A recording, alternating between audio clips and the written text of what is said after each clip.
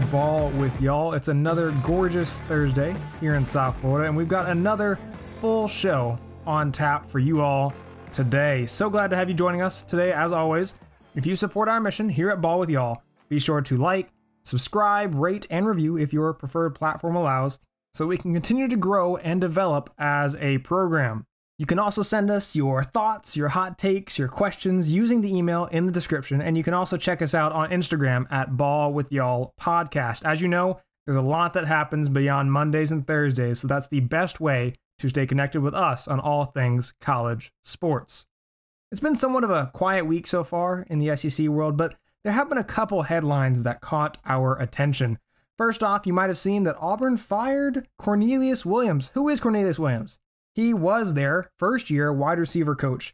He's out after just 4 games for the Auburn Tigers, and he is actually the first position coach to be fired in the SEC this season. Williams, he joined Bryan Harsin's team. Of course, Bryan Harsin just came on as the head coach earlier this year.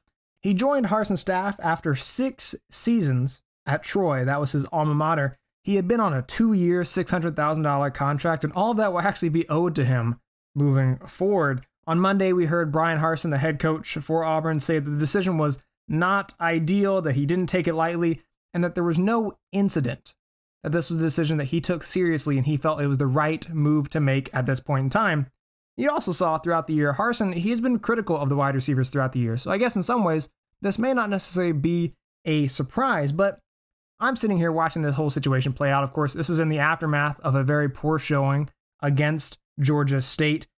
This firing, it kind of reminds me, so you all get mail in some way, shape, or form. Some of you get more mail than others, right? But say you expect to go to your mailbox at 4:30 p.m. on a Tuesday afternoon. And you go to that mailbox and there's nothing in the mailbox. And you were expecting mail, but there's no mail in there, right? What would you do? What is your first thought process? Okay, well, maybe the mail hasn't run yet. Maybe it's late today. Maybe our mail carrier got sick. Maybe you could go check next door and see if they got mail and maybe there was an error. There's a number of responses that you might have if you don't have the mail that you were expecting to get, right? You probably wouldn't drive over to the post office. You probably wouldn't write a letter to the post office. You probably wouldn't do live chat with the post office, all that kind of stuff, because it's not necessary. You just didn't get mail today. You'll probably get it tomorrow. And again, there's probably reasons as to why that didn't happen. In fact, you may get mail later today if the mail's just running late. But in the same way, I'm watching this whole situation unfold for Auburn. They did not get mail this past weekend. They did not go out there and show us what we needed to see against Georgia State, and they haven't done it throughout the year either. But for Auburn, their fix in not getting mail is just firing the wide receivers coach. There were a number of problems against Georgia State, and firing the wide receivers coach doesn't solve anything. You were losing 24-12 at halftime against Georgia State, and it wasn't just because of some drop passes.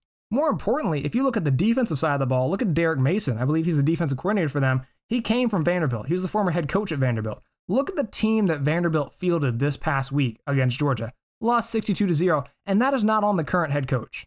That is a result of the players that Derek Mason recruited. That was Derek Mason's issue this past weekend. Yes, Georgia was great, but the players that were out there were Derek Mason's players. And in the same way, I look at this Auburn situation, it's a Derek Mason issue. I think the defense is not that great right now. And yes, the offense has its errors, right? You look at the quarterback situation, and that still is not figured out.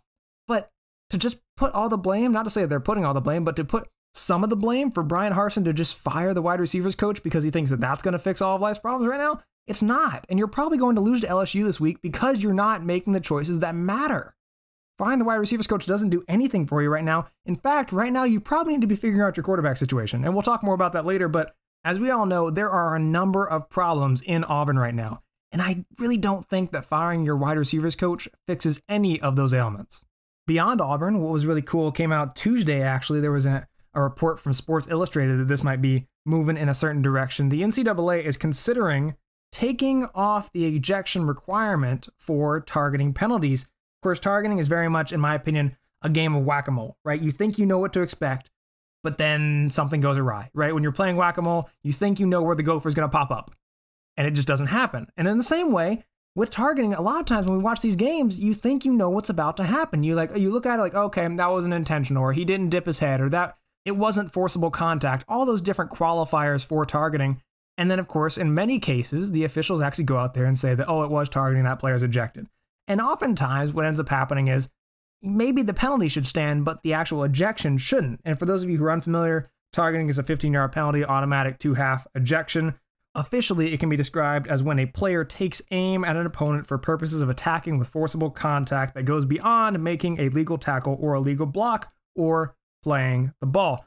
But what does that mean in context? And actually, does it contribute to the goal of targeting when it was first instituted, I believe in 2012 or 2013? Ross Dellinger of Sports Illustrated, he announced earlier this week that among high-ranking college football leaders, there is movement afoot to at least consider an adjustment to the targeting foul's most harsh individual punishment, the ejection. By the time the 2022 season kicks off, we will likely see some policy changes made. And, if you just look at the year so far, we've had 105 targeting calls, and after review, 60 of those have stood. Even those that haven't stood, we've had a number of questions as to whether they should have been ejected and so on. Targeting has gone through many evolutions, has gone through many variations since it was first instituted. I'm always reminded of when Alabama played at Texas A&M in 2013 in College Station. It was a big game. Johnny Manziel was the quarterback. And early in the game, Clinton Dix, he was called for targeting.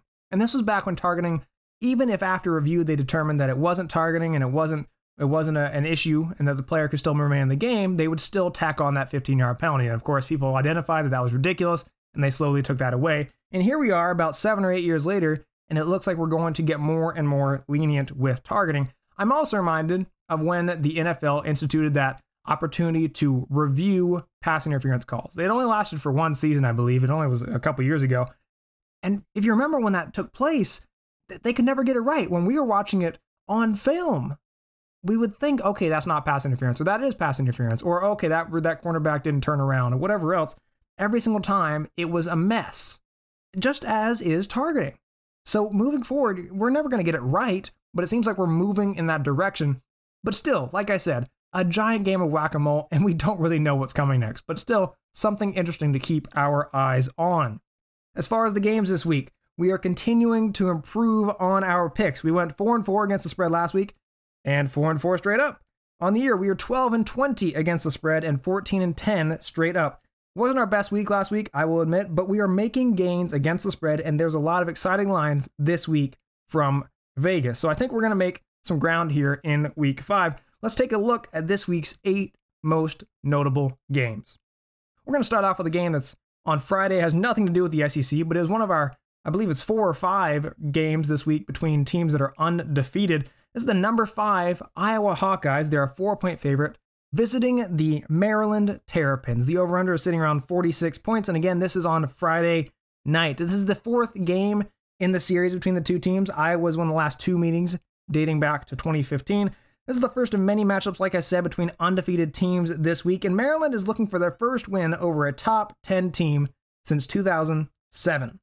But looking at Maryland's record thus far, it has not exactly been exciting. Their 4 wins have included close games against Illinois and West Virginia. Of course, they're not ranked, and they haven't been in the top 20 since 2003. There are massive implications here. This could be their first 5-0 start since 2001, and just fun fact, they actually won their conference championship that year. I believe they were in the ACC at that point in time. There was also some buzz around College Park that Taulia Tagovailoa, that name might ring a bell. It's Tua's younger brother. He transferred out from Alabama. He's putting together a Heisman campaign up there in College Park. On the year, he's got around 1,340 yards passing, 10 touchdowns, 1 interception, quarterback rating of around 76.9. While Maryland is undefeated, their schedule only gets tougher from here. They've got at Ohio State, they've got Penn State at home, they got to go to Michigan State, and they also have Michigan at home. On the Iowa side, they have not wowed us at all, and of course that's not really out of the ordinary, but they've been consistent defensively. Their best win to date came in week 2 against a now unranked Iowa State team. Iowa struggled mightily last week against Colorado State, a team that actually, if you recall, gave Vanderbilt their first win since 2019. And for those of you with short memories, we mentioned it just a bit ago, Vanderbilt lost 62-0 against Georgia last week. So Iowa is not looking too good right now, especially considering their most recent performances. I don't think Iowa's that good. I really don't. Defensively, they're great, right? I can't take that away from them. But they haven't faced a high-quality offense or quarterback yet. I believe that Tua's little brother goes out there, pulls off the upset under the Friday night lights. We'll go Maryland winning, covering, and the over-hitting 27-21 Terrapins.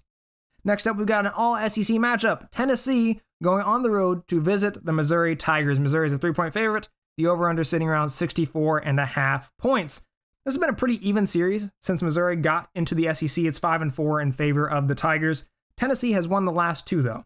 It's a homecoming for Tennessee's head coach, Josh Heupel. He's the former Missouri offensive coordinator and quarterbacks coach. Of course, we're looking at Tennessee. They put up a good fight against Florida. Well, they put up a good fight in the first half of that game. The uncertainty remains for Tennessee at quarterback, especially between Hendon Hooker, who is the transfer from Virginia Tech, and then, of course, Joe Milton III, who got injured in that Pitt game, I believe, earlier this year. Tennessee has not impressed anyone this year. They did have a decent showing against Pitt, but if you recall, Pittsburgh lost the following week against Western Michigan, so I don't think we can put a lot of stock into that Pittsburgh game, albeit it was a close loss. But at the same time, Missouri hasn't really impressed us either. Their defense especially has hurt them. They're allowing more than 450 yards per game, which is ranked 116th nationally. Their offense is their saving grace, and it's making up the difference right now. They're gaining more than 480 yards per game, and that places them 20th in the nation. They looked decent last week in an overtime loss against Boston College, but it's still not that impressive, and again, that defense is hurting them. But just in the series alone, and more so on the Tennessee side, in their last 5 road games outside of the state of Tennessee, Tennessee is 1-4. I believe this week, we'll just make that 1-5. Let's go with Missouri winning, covering, and the overhitting. We'll go 37-31 Tigers. Next up, we'll go on up to Lexington, Kentucky, where they will be hosting the number 10 Florida Gators, the Kentucky Wildcats. Florida is a 7.5-point favorite. The over-under sitting around 54.5 points. Kentucky hasn't won against Florida at home since 1986. Kentucky, like I said earlier, they're one of the 5 remaining undefeated SEC teams, but their 4-0 start, it features 2 wins against SEC opponents. That's Missouri and South Carolina. Although they're undefeated, Kentucky has flirted with fire numerous times. I believe that they could easily be 1-3. Their turnovers have been killer. Quarterback Will Levis, he has been incredibly inefficient. They brushed up with Chattanooga, almost blew that game apart. Their running game has been inconsistent. They're hampered by turnovers on that side of the ball as well, but their defense has carried them to this point, especially in last week's game against the South Carolina Gamecocks. On the Florida side, they look like a championship caliber program on both sides of the ball. Of course, they started off slow against Tennessee last week after a draining game against the Alabama Crimson Tide the week prior, but as the game progressed, quarterback Emory Jones got more and more comfortable, and he's settling in, and he's reminding us of who the Gators are. As Emory Jones is becoming more and more comfortable, what's been incredible to see is how head coach Dan Mullen, is adapting the offense around him. Of course, we don't know when we'll see Anthony Richardson back for the Gators. If you recall, he had a really strong showing to open the year. He got hurt against South Florida in week 2. But it doesn't really matter. I think Emory should be the guy moving forward. He's proven that he can lead the team. We just saw it a couple weeks ago when they faced off against Alabama. He is the leader moving forward. Kentucky has had chances to beat Florida at home in the past. Not too long ago, in fact. I believe 2 or 3 years ago, it was right on the doorstep. But they haven't gotten it done. And mistakes have cost them in each of those games. And I think the mistakes they've been making throughout the year cost them here as well. I'll say Florida wins, they cover, and the under narrowly hits. Will go 34-20 Gators. Moving on down to College Station. They are facing off with the Mississippi State Bulldogs, are the Texas A&M Aggies. Number 15, Texas A&M Aggies. A&M is a 7-point favorite. The over-under sitting around 47 points. This is the 15th meeting between the two schools, and the series, fittingly enough, is tied 7-7. As we saw, both teams are coming off of a loss. Mississippi State, they've looked so strong offensively, except for that first half performance against LSU last week where they only had 3 points. But their offensive flurry at the end of the game made that score look a little bit more respectable and made that game look a little bit more close than it really was. Much like Kentucky, mistakes have hurt Mississippi State countless times. Turnovers, blown coverages, we talked a little bit about it on Monday. It's hurt the Bulldogs substantially to this point. During the game, they'll likely look to spread the ball around in the air, but they're facing a defense who has allowed the 4th fewest passing yards per game this year at 119.5 yards. A&M, like I talked about their defense, a one-time national championship pick by many, they're now looking to avoid an 0-2 start in conference play. The quarterback position continues to be an area of concern for A&M. Zach Calzada, he led the team to only 10 points and 272 yards of offense last week against the Arkansas Razorbacks. But that game, of course, also came against the 12th best defense in the country when it comes to passing. I believe the A&M skill guys, they are better than Mississippi State's skill guys. I believe their defense is better than Mississippi State's defense. I believe that Calzada just needs to get the ball to those skill players on the offensive side of the ball. If you win here, you've probably got at least 3 wins in the month of October, pushing aside that Alabama game. We'll talk about that next week. At Missouri and home with South Carolina, those both should be wins for the Aggies. I think they need this one. I think they get this one. I think they bounce back, they cover, and the under hits will go 28-13 Aggies. Now over to Baton Rouge, where the LSU Tigers will be hosting the number 22 Auburn Tigers. I went on a little bit of a rant to open the show regarding Auburn. Here they are facing off against LSU. LSU is a 3.5-point favorite. The over-under is sitting around 54.5. This is Tigers versus Tigers. Most years, this is a toss-up. And it kind of, in some ways, is here too, just looking at the point spread. Auburn won last year, but this has been a pretty close series to date. Historically speaking, LSU leads the series 31-23-1. As we discussed on Monday, LSU, they got a massive win in Starkville last week. Their passing game is starting to click. Their defense does not look nearly as bad as they did in week 1 against UCLA. And quarterback Max Johnson, he's getting more comfortable. LSU now has the 22nd best passing offense in the nation as a result. I firmly believe that Auburn is a disaster right now. And the best hope they have in this game is on the ground through Tank Bigsby, the running back. Auburn is averaging 7.1 yards per carry throughout this year so far, which is second in the nation. So they can make gains on the ground. But as we discussed early in the show and also on Monday, quarterback play is the biggest wild card right now. We don't know how much of Bo Nix we'll see. We don't know if Harsin will switch solely to TJ Finley. And here's a big question. If TJ Finley is the quarterback, how does he react in that environment? What motivation does he have coming back to LSU? For those of you who might recall, Finley transferred from LSU to Auburn. He was playing for LSU a year ago. So what is that like for him coming back to Baton Rouge to face his former team? We kind of saw that last week with Jack Coan for Notre Dame facing off against his former team in the Wisconsin Badgers. We might see the same thing transpire here. There's too many questions for Auburn right now. Putting aside the firing the wide receivers coach and all that kind of nonsense, I don't think they have enough time to develop answers to those questions quite yet. I say LSU wins, they cover, and the under hits will go 30-17 LSU. On to our bigger games of the week. We've got number 7 Cincinnati, a 2-point favorite, visiting number 9 Notre Dame, the over-under sitting around 50.5 points. This is the first meeting between the two teams in more than a century. That last meeting came in 1900. The second game ever between these two teams. Notre Dame won that first game back in 1900. Cincinnati is coming off of a bye. We've talked about how many of Notre Dame's upcoming opponents are coming off of byes, so Cincinnati is well rested. But they haven't really been tested to this point outside of a week 3 matchup at Indiana. But even in that one, we didn't really learn a whole lot about Cincinnati and their resolve and so on. Cincinnati, they have the 9th highest scoring offense in the country, and they also have the 13th fewest points allowed, but those numbers are skewed due to their competition. They played Miami of Ohio, Murray State, and of course, like I mentioned, Indiana. If Cincinnati wants to be taken seriously, they need this game. This is a massive resume builder. I'm reminded to just a year ago when Cincinnati felt that they deserved to be in the college football playoff. But everyone said you didn't have wins that warranted you being in there. You didn't have a resume that warranted you being a part of that conversation. UCF in 2017, when they claimed that fake national championship, when they went out there, beat the Auburn Tigers in the Peach Bowl or whatever that bowl was, and they went out there and said, oh, we were undefeated. We deserve to be in that playoff. And instead of UCF being up there, we got an incredible game between the Alabama Crimson Tide and the Georgia Bulldogs. But in that case, if UCF had had a really quality win on their resume, they might have been considered. The same is true for Cincinnati right here. A win against Notre Dame could be a game changer when it comes to their possibility and their likelihood of getting into the college football playoff. For Notre Dame, the game stands as the second one in their tough 3-game stretch. We had Wisconsin last week, Cincinnati this week, and then they have to go visit Virginia Tech next week. They got a big win in Chicago last week. We talked a little bit about it. They proved the doubters wrong.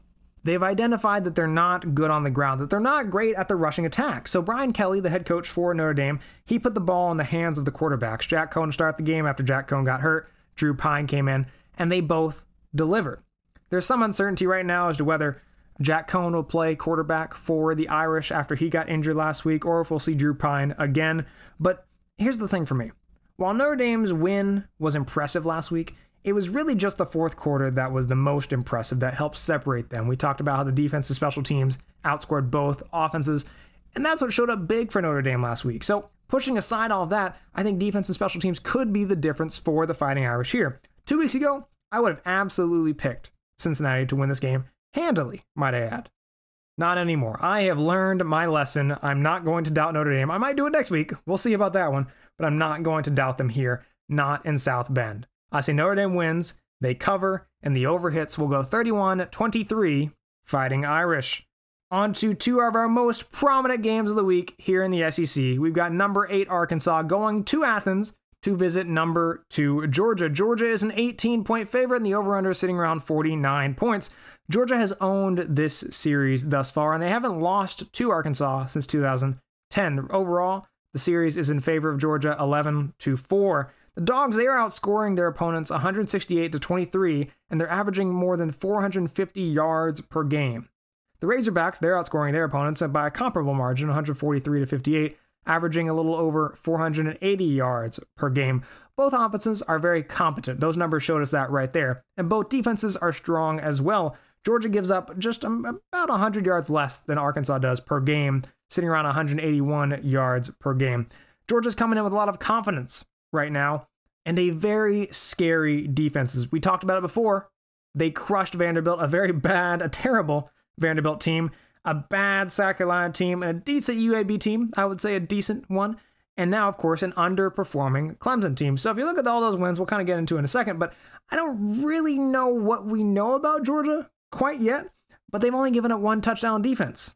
And there hasn't been a lot of pressure on the offense as a result. Quarterback JT Daniels, he's only thrown 5 touchdowns this year, 2 interceptions, and he hasn't really needed to play that much because the defense has done so well, and they put up some pretty large margins as a result, so they haven't really required much of JT Daniels to this point. Arkansas, though, they have a far more impressive resume, of course. They killed the Aggies' dreams last week. They got the Sark era off to a rough start for Texas a couple weeks prior. Their offensive attack is generally a run-heavy approach, and it's led by KJ Jefferson. Wanting to see him be as close to 100% as possible to have a chance. We saw him get injured against Texas A&M, I believe it was in the second or third quarter. But Sam Pittman, the head coach for Arkansas, he said that he was just sore and that he does expect him to play Saturday and be pretty strong during that game. I talked about it on Monday. I am a big fan of the Arkansas Razorbacks, and I do think it's time to take them seriously, particularly in the SEC West. If they lose this game, it does not necessarily mean that they're out of the SEC West picture right now. But I don't know if they beat Georgia outright here in Athens. We'll get to see, though, how good Georgia is. Like I said, they played Vanderbilt, they played South Carolina, they played UAB, and I don't think we really know what Clemson means anymore. We put a lot of stock in that when we started the season, but what does it actually mean now? And finally, we have a team that can test Georgia on both sides of the ball. Even still, I say that the Dogs win, Arkansas will cover, 18 is very high for me here, and the under will hit. I'll say 24-19, Georgia. Lastly, the SEC CBS Game of the Week.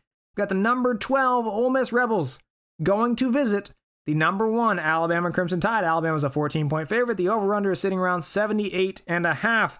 This is a game that many people have had circled on their calendars. They've had it on their radar for quite some time. As you probably have heard, Nick Saban has never lost to a former assistant. He is 23-0. Of course, Ole Miss's head coach, Lane Kiffin, is a former assistant of Saban's. So many think that this could be the moment that becomes 23-1. Last year's matchup, we saw 111 combined points between the two teams, more than 1,300 combined yards. But both defenses are improved this year. So while it will likely be a high-scoring affair, I don't think it will quite be that high-scoring as it was a year ago. Ole Miss, they've been impressive at 3-0, but they haven't really been challenged. Kind of like we were just talking about with Georgia in some ways when they haven't really been challenged.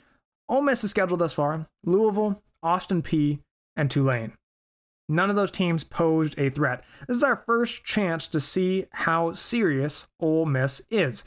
Their quarterback, Matt Corral, he is leading the Heisman race right now, narrowly over Alabama's quarterback, Bryce Young. And Kiffin, the head coach for Ole Miss, and offensive coordinator Jeff Lebby, they have that offense humming as usual. But while Matt Corral has been great this year, I still can't shake the memory of him being so mistake-ridden last year, of continuously getting in his own way just a year ago. And you haven't really seen that in the first 3 games of the season, but also, it's, again, consider who he's played. This is the first time that he will be tested by an SEC defense, so it'll be interesting to see how he holds up. On the Bama side, we have a much broader picture of what Alabama looks like and what we can come to expect from them after that Florida game a couple weeks ago. Bryce Young, he is continuing to improve.